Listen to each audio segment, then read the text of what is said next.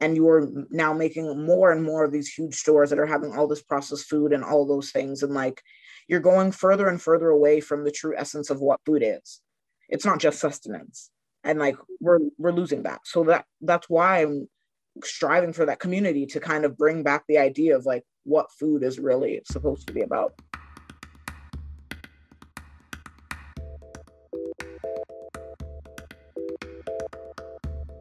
Welcome to Urban Limitrophe, a Toronto-based podcast exploring the various initiatives happening in cities across the African continent to creatively solve problems, support their communities, create vibrant urban spaces, and build better cities overall.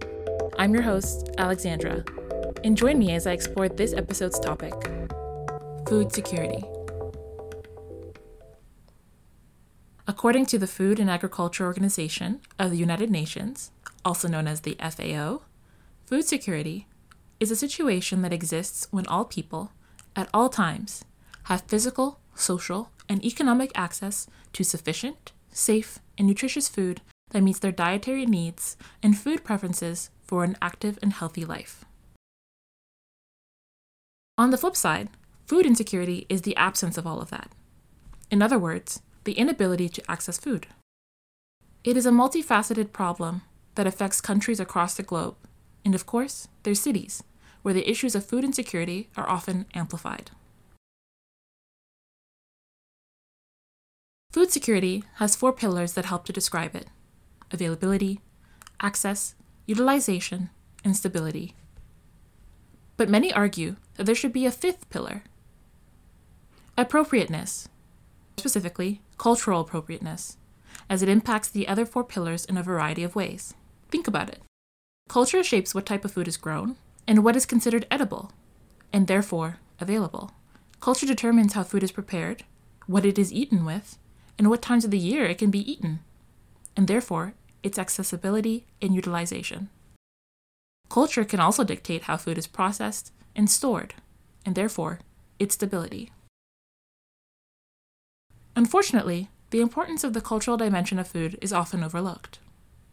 However, overlooking culture in the battle against food insecurity has far-reaching impacts.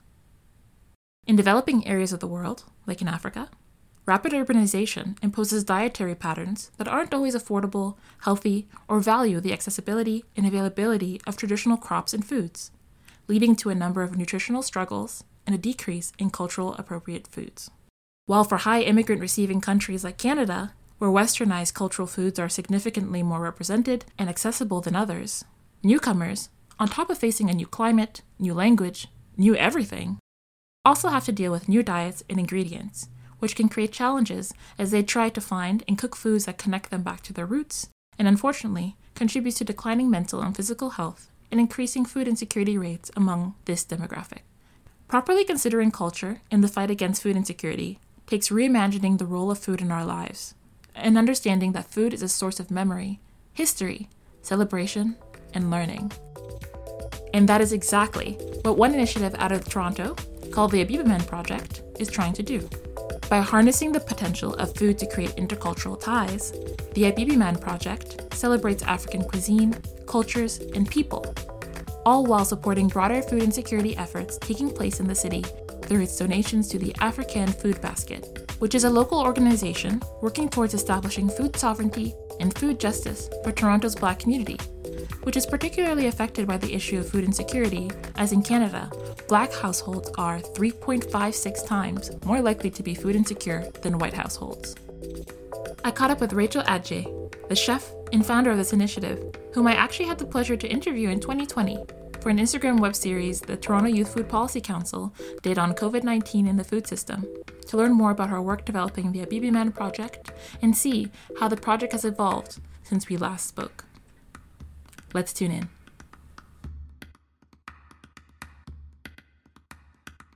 So you're just going to have to do, I think, a quick recap just for the people who aren't following the whole story, especially from, our other interview at the TYFBC. So my first question is really, what is the Abibiman Project? Okay, so the Abibiman Project is an initiative focused on African culinary exploration. So the concept is to get people more, connected to the unique and diverse food cultures across the African continent. And by doing this, people will be more willing in the long run to actually, enjoy the food that we have to offer, where it's not really accepted in Western food culture at the moment. And this project is an attempt to push past that. And it's multi-sided, where it's an educational thing. So not only am I just providing you with the knowledge and the tools, you're also doing some learning on your end. So the goal is to fill gaps so you have more of a connection to it versus just being handed everything on a platter. And all of the profit that is made gets donated to African Food Basket, which helps families in Toronto facing food injustice, food insecurity, things along that line. And it makes it really beneficial because now you're educating people about the food. Then you have the connection to the food of people who are in desperate need of it and are getting that help that they need. So it's really based on the foundation that food is a connector. Food is essential, and that's what the main push of this project is. And how has it evolved since its initial launch, like way back in October 2020? So initially, the concept had been to do dinner parties and have a salon and have artists come and things along that line. But obviously, with COVID restrictions, we couldn't do things like that. So what I had thought to do was do a monthly pop-up and offer just a quick and easy pick up hot food, like a soup or a stew representing a region, and then do a vegan option, have a pastry, and keep it very simple and very approachable. I have now moved past doing the hot food for the moment for logistical issues, and am now still doing spices and condiments because those are easily done, easily stored. But I am now doing African chocolates. So either made with African beans, using African flavors, using indigenous ingredients. And that's an extremely, extremely approachable way to get people familiarized with flavors because they don't think about it the same way that they think about food, right? It's a treat, it's an indulgence. So I'm using that as a gateway. And I find that it's been very effective so far. You mentioned that, for the dishes, you're sourcing local ingredients, local foods. Can you walk us through that process of sourcing all these different materials?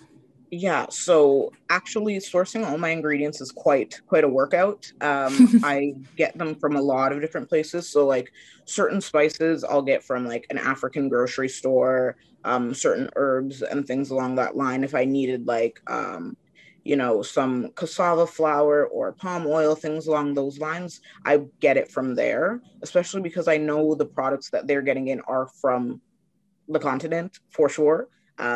And that at least it's going from point A to point B and there's not so much middleman work. I do buy a lot of spices from Indian grocery stores as well, because there's a lot of crossover in spices and they have good availability, good prices. My chocolate, I really want to get chocolate from this one supplier based in Ghana, but I'm working on that.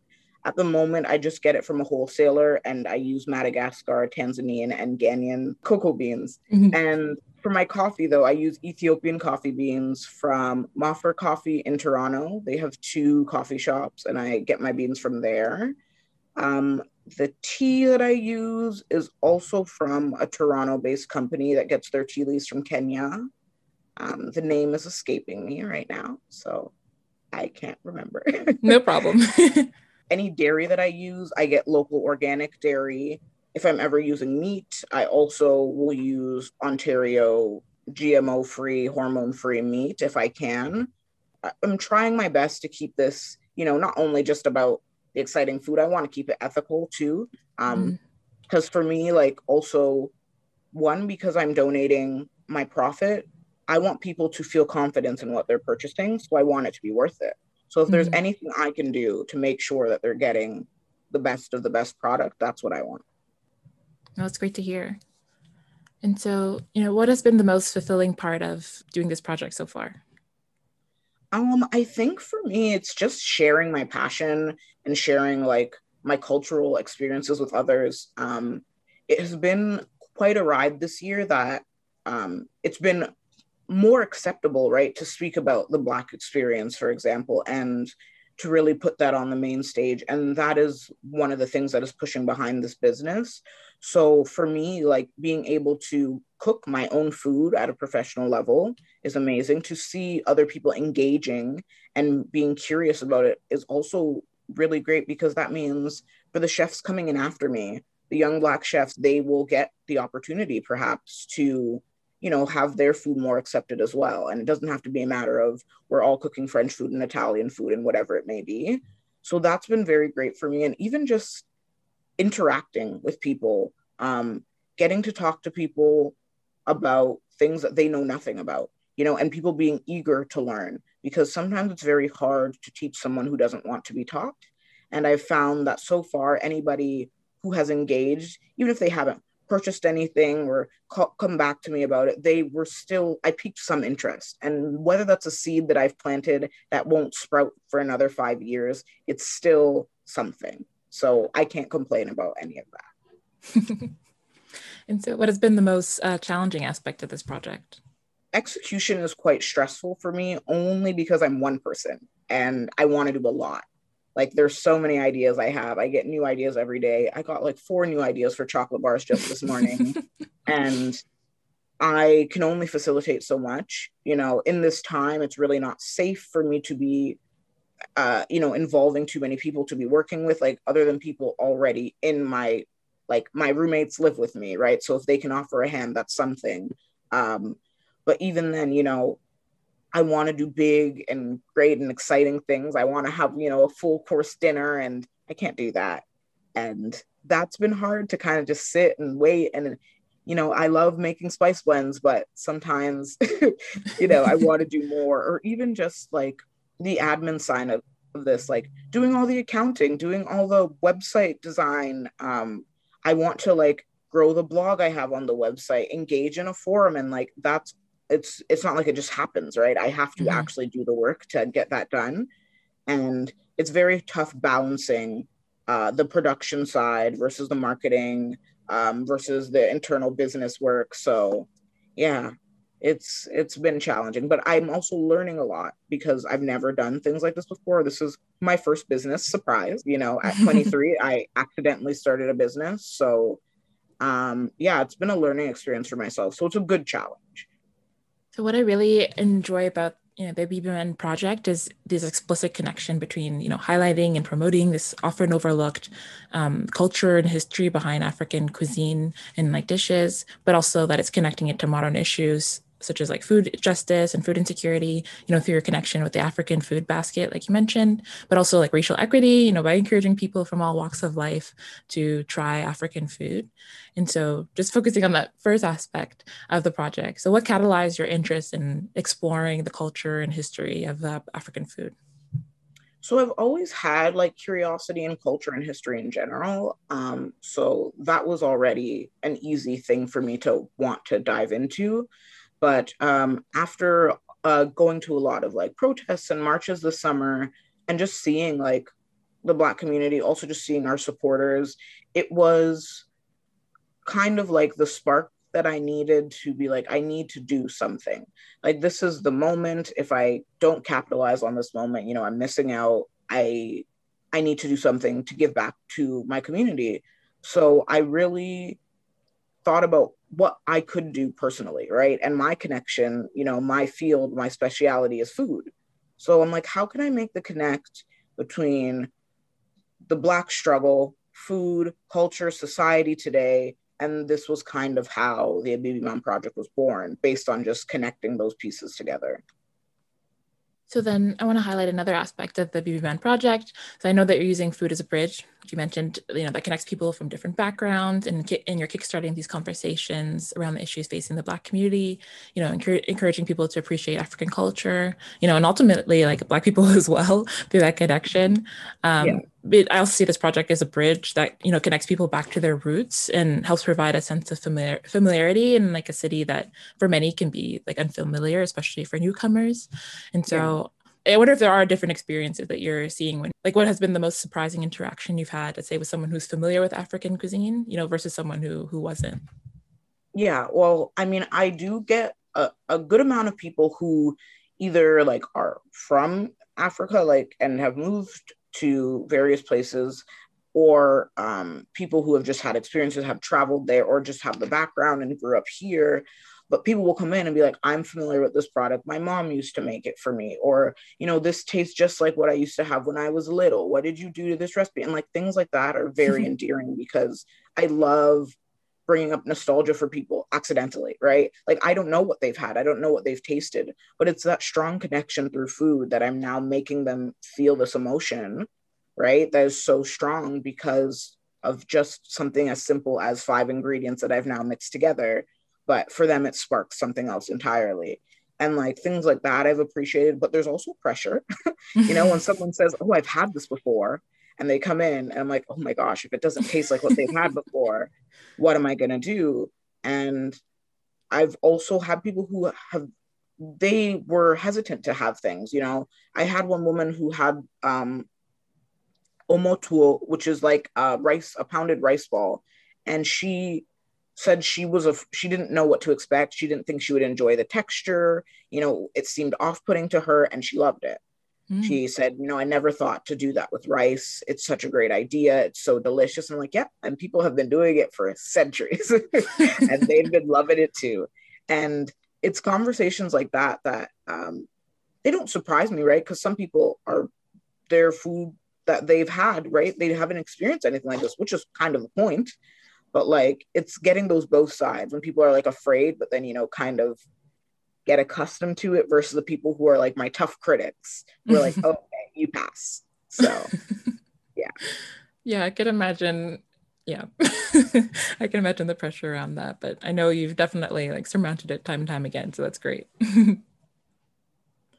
And so I want to bring us back to the other interview we had for the Toronto Youth Food Policy Council, because you said something then that really stuck with me since then. And so we were talking about like oxtail, and then you said something about a friend and their grandmother who was saying how like expensive it had gotten over the years to buy. And then you said something along the lines that our food is repackaged and sold back to us at like a higher price. And that really hit home to me, because it reminded me that as much as that is happening here, it's also happening in cities around the world, but also specifically thinking about, cities in the African continent. And food insecurity is being created in part by this, as the cost of food is, a lot higher than the salaries that we have. And I think one aspect of addressing, food insecurity that you're doing is with by connecting with the African Food Basket, which has the specific focus on working towards food sovereignty and justice, but also by allowing people to access their culturally appropriate foods. So I'm just wondering, given your focus on like celebrating African cuisine and making it more accessible, what role do you feel culturally appropriate food plays in food justice and food security?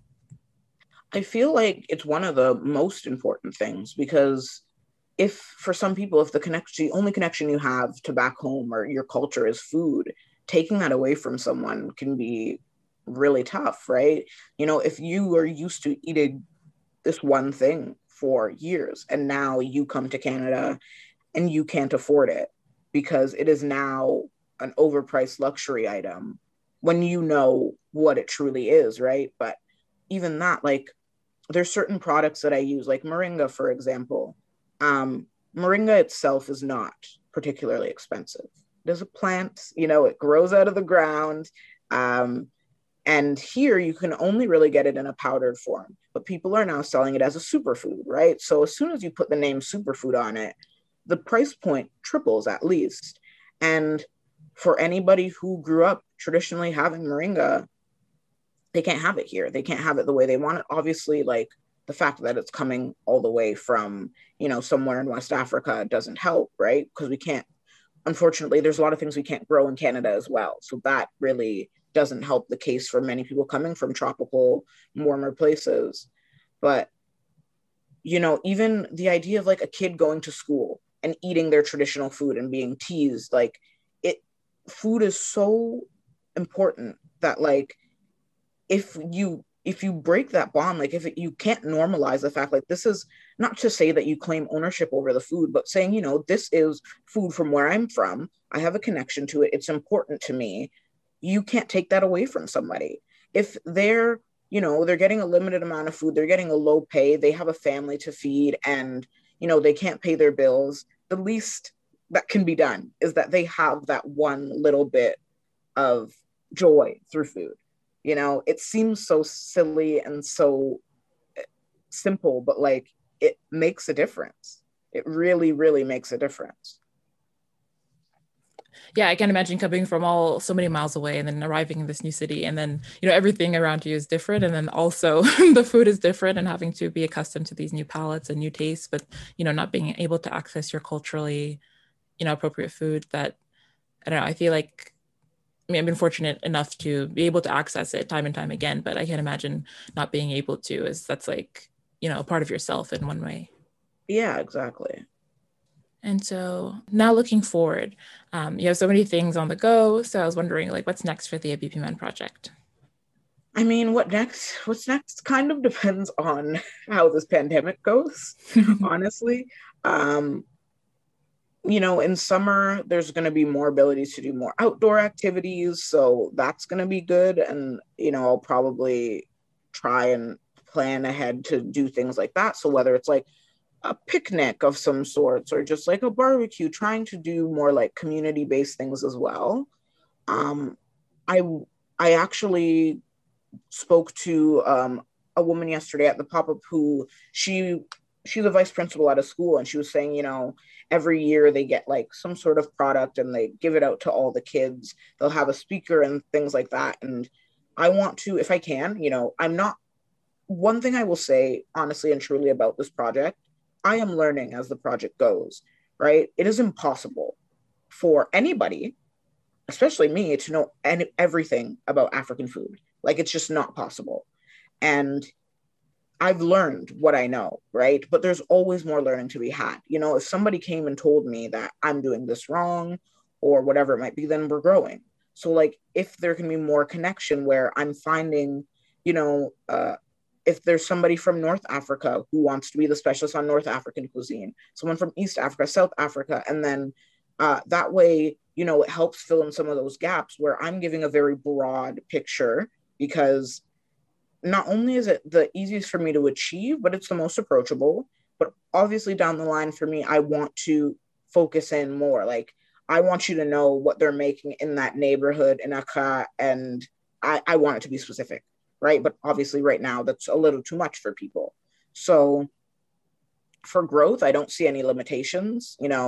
The end goal would be to have African cuisine in general accepted in food culture the way that Eurocentric food is, even the way that like Mexican food would be, or Chinese and things along that line. But also, I don't want it to be discounted as ethnic food, because I am tired of that. Just because the food is coming from a different place, it doesn't mean it's of any less quality. If I am using the same ingredients and I've just now flavored it a different way, cooked it a different way, why can you sell yours at $100 and mine should be $5? Because then those cooks and chefs that are coming from those countries that want to share their food, they will never know true success, because no matter what, they're being discounted. And if it's not their community that's only supporting them, which is usually the case, right? You find that mostly Jamaican people go to Jamaican restaurants, which is fine. But anybody can go to a French restaurant and you're going to pay big money for it.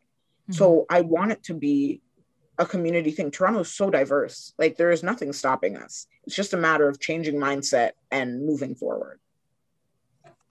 Yeah, that's really interesting what you're saying about creating that sense of community, because I think that's also something you had touched on in our other interview. That was something that also you wanted to cultivate and to create with the work that you're doing. So I wonder, how is the ABP Men project helping like to create that sense of community around this topic?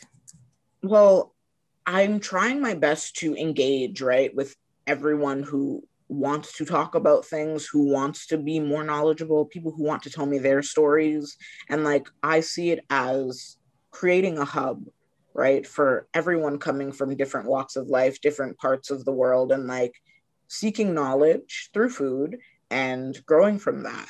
And it seems like in essence, right, the idea of the ABP Men project is very multifaceted, but at its core, it's about community, because that's what food is, right? You eat food with a group of people over a table, you're sharing conversation, there's so many things to be experienced, and like, that is what's going to push this forward. That's what's going to push like, you can't push anything forward without discussion. So I I really want to build that community and strengthen that community. Like all the people are here. You know, you can find someone from every single country. If I ask them to put their hand up, they'd probably appear. Mm-hmm. It's just a matter of connecting us, right? And you know, even something as silly as I went. It's not silly actually. I went to Mississauga. I went to the Filipino grocery store, and like in the Philippines, it's made of a bunch of islands. Mm-hmm. And every island has a different, you know, cultural aspects. They have different foods and things of that sort, but it's still a hub for all the Filipino people. And I know obviously the size of the Philippines versus the size of the continent of Africa are not same scale by any means. Mm-hmm. But the idea of like, you know, if there was an African grocery store, for example, that was, you know, large and Mm-hmm. shiny and fancy, very welcoming, where everyone could congregate and then other people would feel comfortable walking in as well. It's just the idea of having the open door, right? And then, you know, in the like I'm using this as a metaphor, but honestly it would be a cool thing to have too. But like having the shelves nicely organized and you have rows and you're like, okay, this row here is Uganda, you know, this row Mm-hmm. here is Cameroon, and like everything nice and perfectly placed, and there's a guide helping you through every Yeah. step, you know. And then we all congregate together and saying, oh yeah, I use peanuts in this dish too. Oh, you know, i I like cashews, for example. It's just, it's the little things like that for me that are like, they seem so simple and so easy. And it's a matter of like, why don't we have this yet? And how Mm-hmm. can we take the steps to get there? Because I Mm-hmm. know we can. I know we can do this. Yeah, that's so interesting because I feel like the way I access different, let's say, African products or different products that connect me to like my different cultures is I like shop around at different grocery stores. Like I know if I go to this grocery store in this neighborhood, I can find this. But if I go to this grocery store in this neighborhood, I can find this. But it's never. But if you go to like the more, I guess like commercial kind of grocery stores, you may not find these type of products that you're looking for. But Mhm. yeah, that would be really fantastic to have. But it's also interesting because I've seen that in some grocery store they started doing that. But yeah, it's never really with African products. It's like they'll have rows that are labeled, you know, South Asian food, you know, Mexican food, you know, Mediterranean or whatever it is. But I haven't seen an African aisle yet. So Yeah, I don't that's think interesting. they exist in like, I will say in the Chinese grocery store in Rexdale, near Mm-hmm. where I grew up, they do actually carry quite a bit of African products, surprisingly, Mm-hmm. but also not surprisingly because they're catering to their community. There's a lot of African, like West African people, so they have Nigerian and Ghanaian products. Mm-hmm. Um, and then there's also a lot of Jamaican people, Trinidadian people, Guyanese people, so they have those products as well. And I'm like, it's really that simple. Mm-hmm. You know who your customer base is and have that in the store. It's as simple as that. But when you think about centralized areas of Toronto, they cater to the majority, which is Eurocentric white people, Yeah. right? And then they have those foods, or they have whatever fad food is going on at the time. But like, the thing that I find is that in general, people who come to Canada like to cling to their foods, right? Mm-hmm. And Canada's supposed to be all about the diversity. So why don't you have that reflected in our food stores? Mm. Like, yes, I know it gives people coming from those places an opportunity to open their own business, right? Like every Indian grocery store shop owner, like that's their big thing. That's their opportunity. And I'm not saying to take away that opportunity. I'm saying to allow for growth. Mm-hmm. Like they perhaps want to have a big superstore, but they can't, right? That's not something they can facilitate. And you're now making more and more of these huge stores that are having all this processed food and all those things. And like you're going further and further away from the true essence of what food is. It's not just sustenance. And Yeah. like we're losing that. So that's why I'm striving for that community to kind of bring back the idea of like what food is really supposed to be about. Yeah, I like that. Food is not just sustenance, it's so much more. And I hope and I think that people are waking up more and more to this idea and understanding this more and more because, yeah, it's such a vital, it really grounds us. Yeah, grounds us as a community, grounds us as people, grounds us in our culture. So that's great. And so my last question is, how can people like support your work? So I have, with lots of pain, made a website. Website designing is not easy at all. But I am open to all help. You know, I know I started this project alone, and like this is something that I'm very passionate and excited about. But you know, if anybody ever wants to offer a feature and be like, oh, hey, could I write about my story and put a blog post out? Could I tell you about this spice blend that I like to make? Or even, you know, just obviously supporting the project, buying product. You can donate towards, so I have on my site, because everything that I do, all like after all the deductions are made, all the profit goes to African Food Basket. At the moment, I'm not paying myself because I can't afford to, right? I'm not making enough revenue. But I do have an option to donate directly to African Food Basket, as well as to donate to the Abibiman Project, which that would go towards research, that would go towards packaging and little things. So then in the end, I deduct less later, right? Because I am very passionate about this and I am putting a lot of myself into it. And I'm not going to stop doing that regardless of who helps me or what. But, you know, if there's somebody who has a specific knack for social media or that, and they want to offer help, you know, that's something that I would love to grow. And like, it also will benefit me, right? If I can have more social media reach and more people can find me, then there could be more sales. So then, you know, further down the line, I could probably hire people to also help me and build this business. Where right now, as much as I'd like it to grow, I can only keep it so large because I am one person. So, yeah,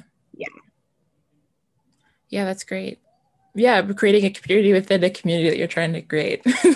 So I only wish you continued success and continued growth. And yeah, I look forward to seeing all the different ideas that you have to share and eat them as well. Yeah. I mean, I'm excited to see what comes out of my head too, because sometimes it's just very, very random and accidental. And I think that's one of the most fun parts about it. I get to have fun. I get to do exploration where before, you know, I just given instruction. I'm given a concrete box and being like, you have to do things in this parameters, where Africa is so vast. You know, like Abibiman literally translates to, well, technically, the land where Black people are from, right? So I have really no limitations, right? Anywhere that Black people exist, I can touch on that point. So if I wanted to talk about something that they're eating in Grenada versus something they're having in Mauritius, it's up to me. And like, that is something that I'm very thrilled to do and explore more, because even things like that, who knows where Mauritius is? Who knows about Mauritius's culture, right? If I can even shed a little bit of light, I'm doing something, you know? That's the way I see it. Ultimately, food is more than just fuel. For many, it is a lifeline, tying them back to their history and traditions, and most importantly, their community. Food is a conversation starter. It is an intergenerational learning tool. It is a source of comfort, which in these hectic times is needed more than ever and needs to be considered more than ever, as COVID-19 has left more and more people food insecure. As I mentioned before, this is a multifaceted issue, of which I have only begun to scratch the surface of in this episode. But what I do know is culture is a key part of the equation in creating food security. Thanks for listening to this episode. To learn more about Rachel, the Abibiman Project, and to order some of her tasty culinary creations, visit www.theabibimanproject.com. For this episode's show notes and other resources, make sure to visit www.urbanlimitrof.com. Also, don't forget to subscribe and follow the podcast on Instagram to stay up to date and stay tuned for new episodes coming your way every month. Until next time.